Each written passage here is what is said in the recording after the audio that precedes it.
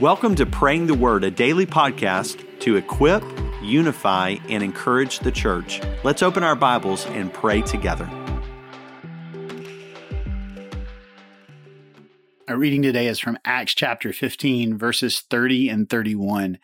As we read this, we just need to know what's been going on at this point in Acts, and that is that Paul and Barnabas, as they've been ministering to the Gentiles, have come back to the apostles and have shared with them some troubling news, and that is that there's a lot of confusion among the Gentile believers about which parts of the Jewish law they need to follow and don't need to follow.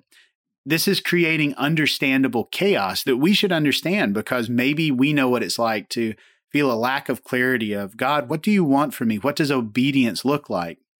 So what happens is that the apostles come together and they send a letter back to the Gentile believers, and they lay out pretty plainly that the Gentiles don't have to follow all of the Jewish law, but there are some things that are important for them to follow.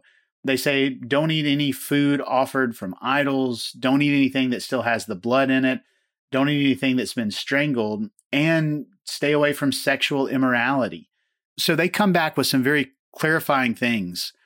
The reason for this is to help these believers in Gentile areas just make very sure that they're living lives that are distinct from the culture around them so that they can show themselves that they're living lives set apart from the Lord, set apart from idolatry and sexual immorality.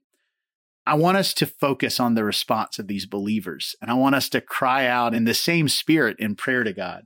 Listen to how these believers respond to this letter that clarified for them what God desired from them as they lived their lives. So they went off and went down to Antioch, and after gathering the assembly, they delivered the letter. When they read it, they rejoiced because of its encouragement. Sisters and brothers, I want us to give attention there that when these believers in Acts received this message saying, this is what God desires for us to do. In other words, these are what we might think of as rules. These are standards for how we should live. Their reaction was to rejoice. We live in a world that often tells us that any limitations on our behavior is to be pushed away.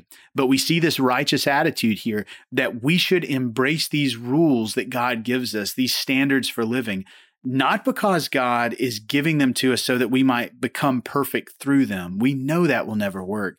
But rather, God gives us these good standards for how we should live because God is telling us, this is what pleases me from my people. What a wonderful thing for us to have. And so let's cry out to God, asking God to give us the same spirit as these believers in Antioch who receive this truth. Father, it's sometimes hard for us to receive any type of rule or any type of message that dictates our behavior. But Father, we confess that we need your instruction. We need you to tell us what pleases you because, Father, we are lost and in darkness. In and of ourselves, we're dead in our trespasses and sins, wandering around according to the darkness. It's our natural state. But you've been so good to give us Christ. You've been so good to open our eyes to the gospel. And we profess that we need you to show us how to live in a way that pleases you. And so when those words come to us, and we thank you, Father God, for your word, Father, I also thank you for the sisters and brothers that you've placed in First Baptist New Orleans. Father, I thank you for the brothers that you've placed over us as pastors, who you use to guide us in your word, to show us how we ought to live. Father, I thank you that the women and men in our church who are teaching, whether it's in our Sunday school classes or our small groups, Pastor Chad when he teaches from the pulpit, or Pastor Noah whenever he's teaching in youth, whether it's Pastor Bob teaching us through Sunday school and other venues. Father God, whether it's our Bible study group leaders, our children's teachers, when they are teaching from your word, they're doing that not based on their authority, but on yours.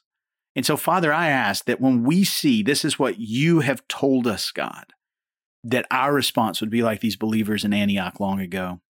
That we would say, God, we rejoice because this is encouraging to know that this is how you desire us to believe. So I pray that you give us that spirit and that spirit drives us to obedience and that obedience drives the mission and the purpose of our church to glorify you in what we do.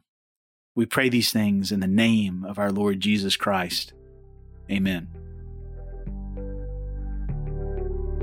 Thanks for joining us today for Praying the Word. To learn more about our church-wide Bible reading plans, visit fbno.org.